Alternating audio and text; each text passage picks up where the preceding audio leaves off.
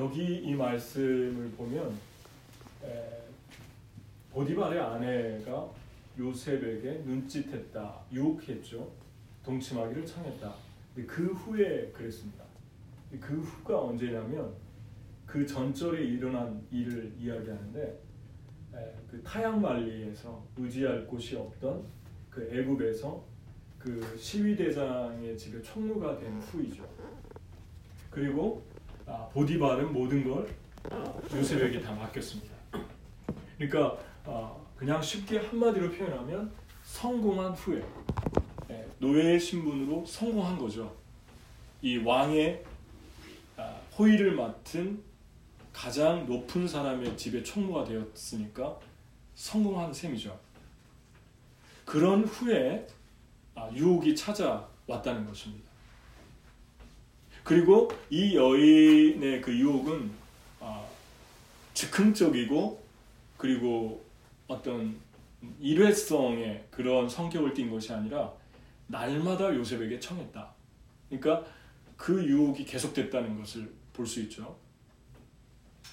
그런데 어떻게 생각하면 인간적으로 이 요셉이 생각을 했을 때 이 당시에는 그 애굽의 문화 자체가 당시의 여인들이 결혼을 하고 나서도 아주 방탕한 삶을 살았대요.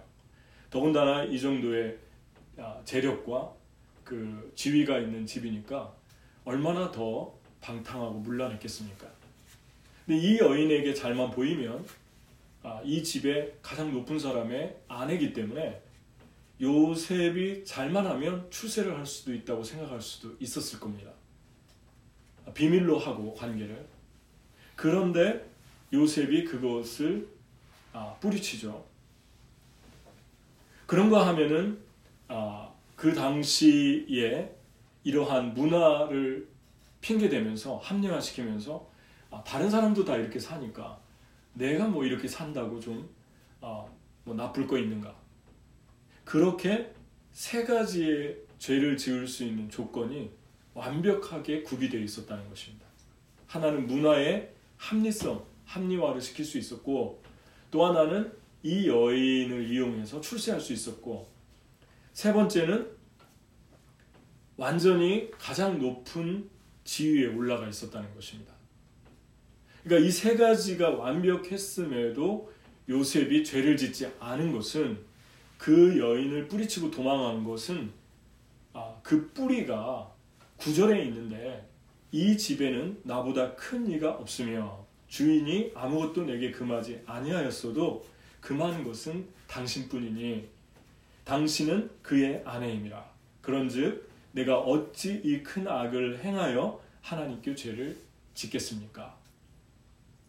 그러니까 요셉이 무서워하고 있는 것은 보디발도 아니고 그의 아내도 아니고 하나님이었다는 것입니다. 하나님을 두려워하니까 그 주인에게도 충성스러웠던 거죠. 그러니까 하나님을 경외하는 사람의 삶이 사람과의 관계도 그대로 반영되고 있다는 것을 우리가 보게 됩니다. 지금 아무도 없지만, 이 여인과 요셉 단둘뿐이지만 하나님이 나를 보고 있고, 하나님이 나를 그 불꽃 같은 눈동자로 지금 바라보고 있는데 내가 어떻게 그 하나님께 죄를 질 수 있겠습니까? 그러니까 하나님에게 충성스러운 사람이었어요.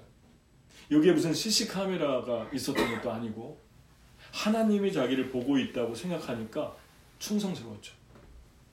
또 하나 우리가 여기서 주목할 것은 요셉이 그 집에 아무도 없는데 일하러 들어갔다는 것입니다.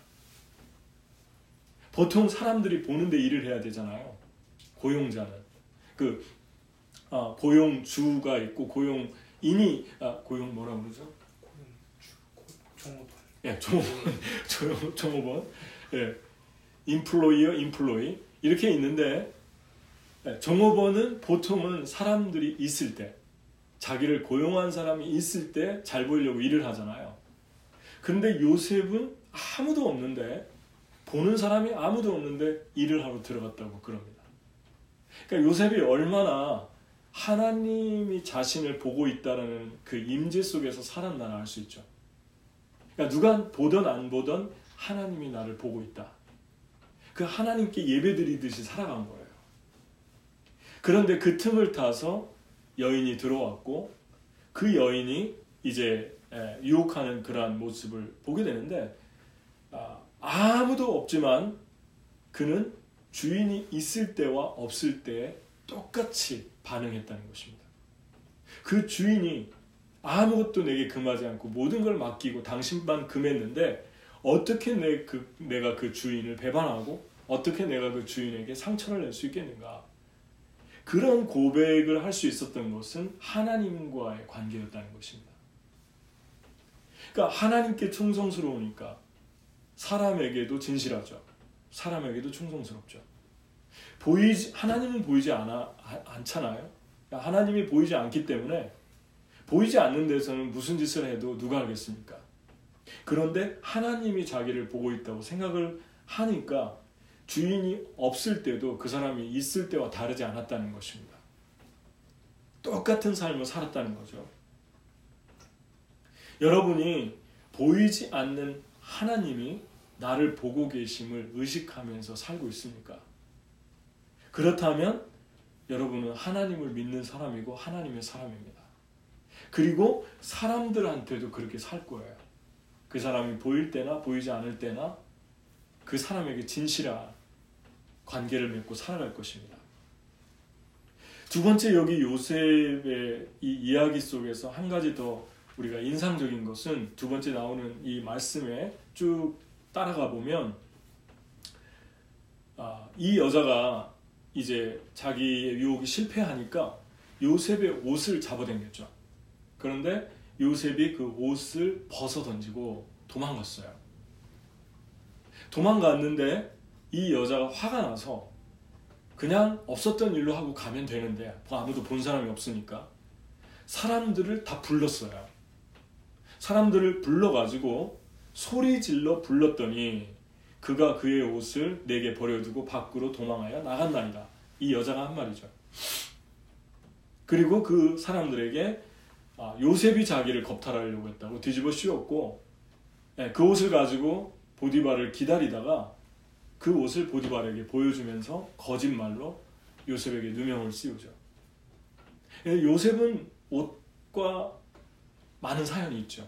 온 이야기가 걸쳐있죠. 항상 요셉이 오래전에 이제 형들에게 노예로 미디안에게 팔릴 때 형들이 그 요셉의 옷을 채색 옷을 빼앗겼죠. 채색 옷을 가져가서 세마포처럼 된 긴 옷인데 그 옷에 피를 묻혀서 아버지에게 갖다 주면서 죽었다 그랬어요. 왜 요셉은 자꾸 옷을 빼앗기는 일들이 일어날까? 그리고 그 옷을 빼앗겼을 뿐만 아니라 그 옷을 가지고 거짓말을 자꾸 하는 모습을 우리가 발견하게 됩니다. 요셉의 옷을 가지고 죽지도 않았는데 짐승에게 물려 죽었다고 거짓말을 했고, 요셉의 옷을 가지고 겁탈하지 않았는데 본인이 했으면서 요셉에게 뒤집어 씌웠고, 예수님이 십자가에 돌아가실 때 그분의 세마포, 그 옷을 빼앗았죠. 로마 군병들이. 그래서 그걸 서로 제비 뽑으면서 예수님을 조롱했죠. 그런가 하면 탕자의 아버지가 아들이 돌아왔을 때 아버지가 아름다운 옷을 입혀줬는데 그 옷을 가지고 입고 나가서 완전히 다 냄새나고 더러운 옷으로 망쳐가지고 돌아왔는데 아버지가 뭐라 그러죠? 우리 집에서 제일 좋은 옷을 가져다가 이 아들에게 입혀라. 그럽니다. 옷은 무엇을 상징합니까? 옷은 신분, 나의 정체성, 그리고 하나님의 은혜로 얻은 존귀한 사랑받는 자라는 것을 상징적으로 보여주는 것입니다.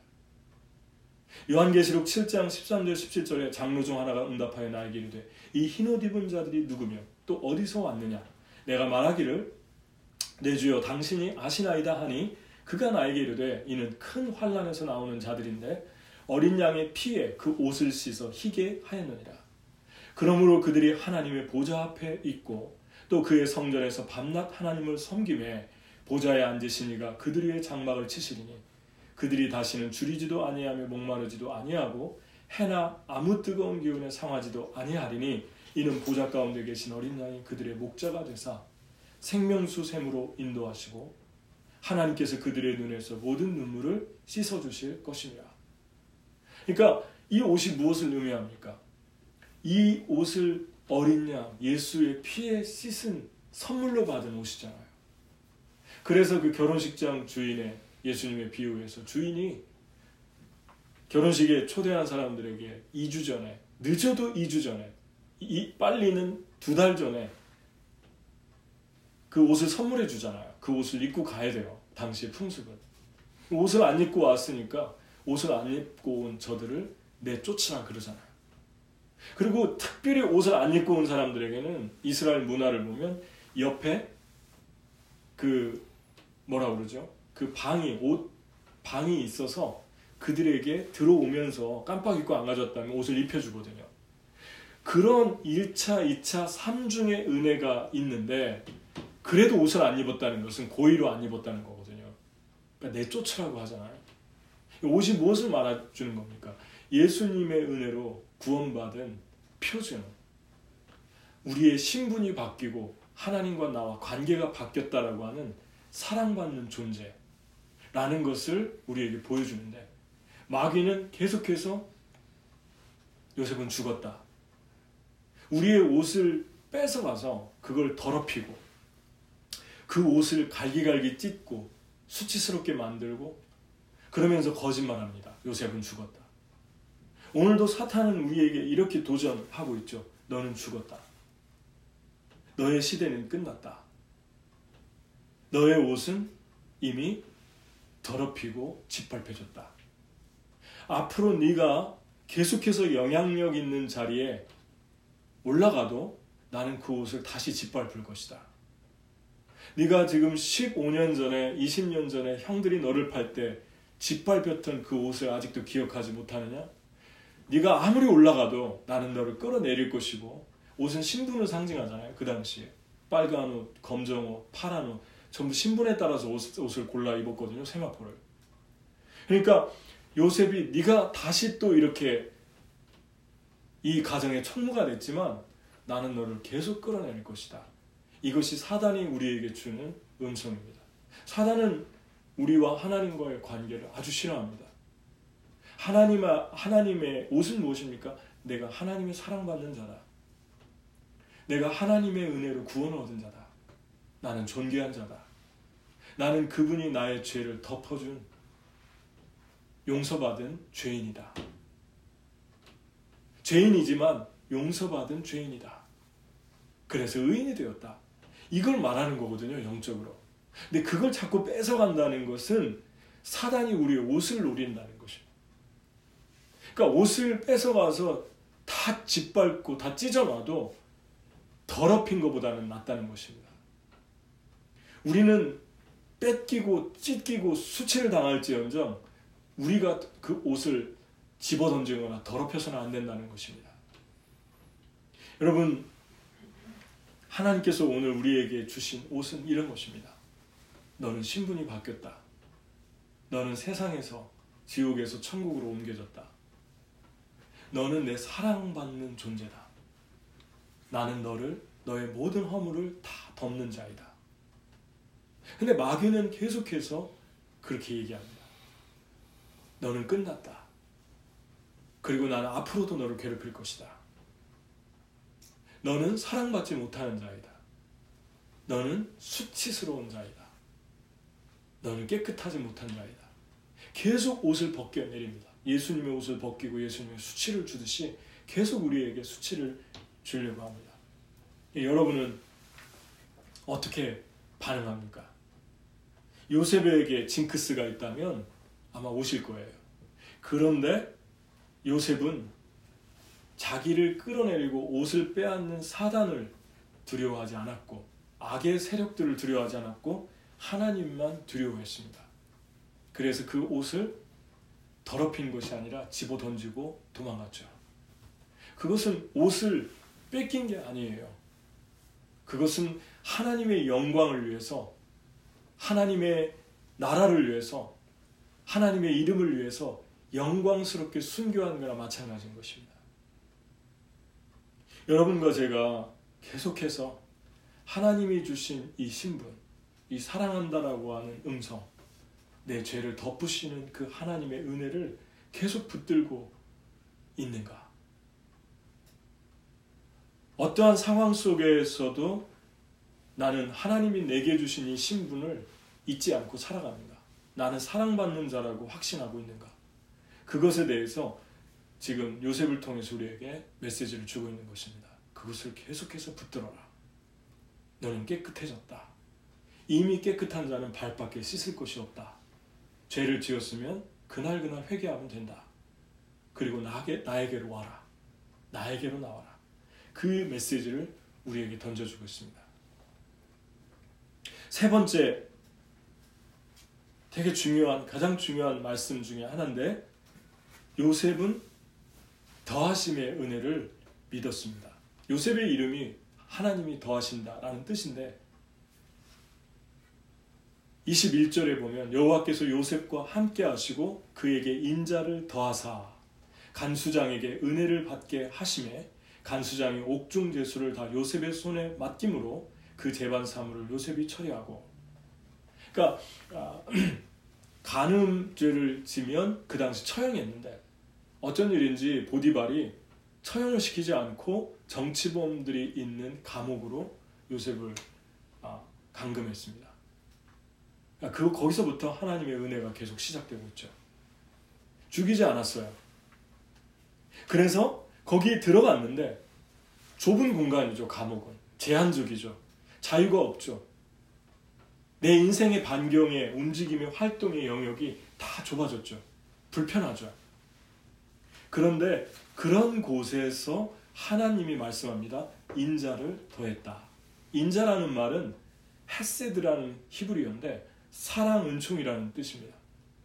그리고 더했다라는 말은 나타라는 말인데 확장하다, 펼치다 그런 뜻입니다. 그러니까 지금 가장 좁은 장소에서 가장 움직이기 어려운 상황에서 하나님의 헤세드, 하나님의 사랑, 하나님의 은총을 확장시키고 있었어요. 요셉의 생애에. 그러니까 하나님이 요셉을 준비시켰는데 그 준비시킨 것은 스킬, 간수장이 다 요셉에게 맡겨서 거기에서 총무를 보면서 행정적인 능력을 쌓아가는 것도 확장시킬 뿐만 아니라 더 큰 확장은 그거보다 요셉의 내면의 사랑을, 은혜를 확장시키고 있었던 것입니다. 어디서요? 추락한 그 추락의 장소에서. 곡선을 그린다면 요셉의 삶의 곡선은 한 일회성으로 끝나지 않았죠. 계속해서 올라가면 또 내려오고 올라가면 또 내려오고 그거 반복되고 있죠. 요셉은 한두 번이 아니었죠. 계속 올라가면 또 내려오고 올라가면 또 내려오고. 다윗도 그랬죠. 올라가면 또 내려오고. 골리앗을 이제 형제들에게 무시받고 사람 취급도 못 받다가 골리앗을 죽여서 올라갔고 사울에게 쫓겨서 또 내려갔고 또 사울이 죽으면서 다시 또 왕이 됐고 왕이 돼서 또 압살롬에 의해서 또 내려갔고 곡선이 하나가 아니에요. 우리는 생각할 때 우리의 곡선을 이미 마음속에 정해놓을 때가 있어요. 한두 번이면 계속 올라갈 것이다. 그것을 거치고 나면 계속 올라갈 것이다. 그런 생각을 합니다. 그리고 더 큰 착각은, 그게 첫 번째 착각이고 더 큰 착각은 올라갔을 때가 상승점이라고 생각해요. 내 인생의 상승점이라고 생각하죠. 맨 아래로 떨어진 0점, 곡선에서 맨 바닥을 치는 그 가장 밑바닥에 있을 때가 추락점이라고 생각합니다. 근데 하나님의 눈에는 추락점이 가장 확장시키는, 헤세드를 확장시키는 상승점이었다는 것입니다. 이 두 가지의 우리의 착각, 우리의 선입견을 하나님이 지금 내려놓으라고 말씀합니다. 하나는 내 인생의 곡선은 한두 번으로 끝날 것이다. 그리고 내 인생의 추락점과 상승점은 내가 생각하는 잘되고 양적으로 질적으로 다 잘될 때가 상승하는 때이고 답답하고 감금된 것 같고 안 되고 어려울 때가 추락점인 것 같은데 오늘 말씀의 제목이 추락점에서 펼쳐지는 헤세드, 하나님의 헤세드를 믿는가, 그것입니다. 추락점에서 펼쳐지는 헤세드, 이것이 제목입니다. 여러분, 여러분과 저의 삶에서 지금 삶의 인생에서 지금 추락점에 있는 것 같이 답답하고 옥에 갇힌 것 같고 활동 반경이 너무 적고 제한적이고 꼭 감옥에 갇힌 것 같은 그 시간에 하나님이 우리에게 은혜를 더한다는 것, 인자를 더하사, 그 말씀을 꼭 기억해야 됩니다. 여호와께서 요셉과 함께 하시고 그에게 인자를 더하사. 그때 언제입니까? 내 인생의 가장 밑바닥 영점, 추락점에 있을 그 시간에 나를 확장시키고 있었다는 것입니다. 그것을 믿습니까? 아멘. 주님이 그것을 오늘 우리에게 붙잡으라고 말씀합니다. 나는 네가 생각할 때 너의 곡선은 상승점, 추락점이 너는 그것을 제한하고 생각하지만 네가 그린 곡선이다. 내 삶에는, 내 일하심에는, 하나님의 일하심에는 곡선이 없다. 전부 다 상승점이다. 그렇게 주님이 말씀합니다. 아멘? 아멘. 내가 그린 곡선이고 하나님이 그린 곡선이 아니에요. 하나님에게는 곡선이 없어요. 내 인생의 가장 밑바닥, 추락했을 때, 감옥으로 떨어졌을 때 하나님은 거기에서 인자를 더하사, 여호와께서 요셉과 함께 하시고 그에게 인자를 더하사. 그러니까 우리의 삶에서 또 떨어졌구나, 또 올라갔구나, 이런 생각하지 말라는 것입니다. 하나님은 계속해서 우리를 올리고 있습니다. 계속해서 우리를 비상시키고 있습니다.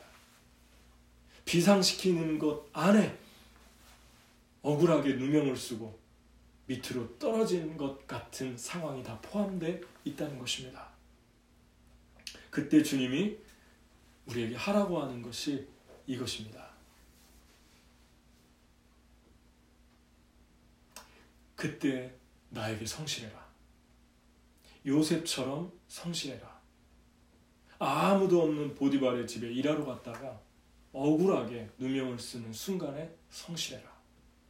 그리고 감옥에 들어가서 간수장에게 인생의 완전 추락 나락으로 떨어진 것 같을 때에도 요셉이 간수장에게 인정받을 정도로 성실한 것처럼 너는 나에게 성실해라.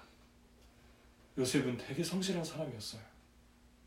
요셉은 참 신실한 사람이었어요. 하나님이 그 뿌리였기 때문에 그렇습니다. 하나님이 아니면 절망하고 원망하고 주저앉아서 하나님을 원망하다가 모든 시간을 감옥에서 다 보냈을 거예요. 여러분, 하나님이 우리가 달리고 있는데 당근을 주지 않고 채찍을 휘두르실 때가 있습니다.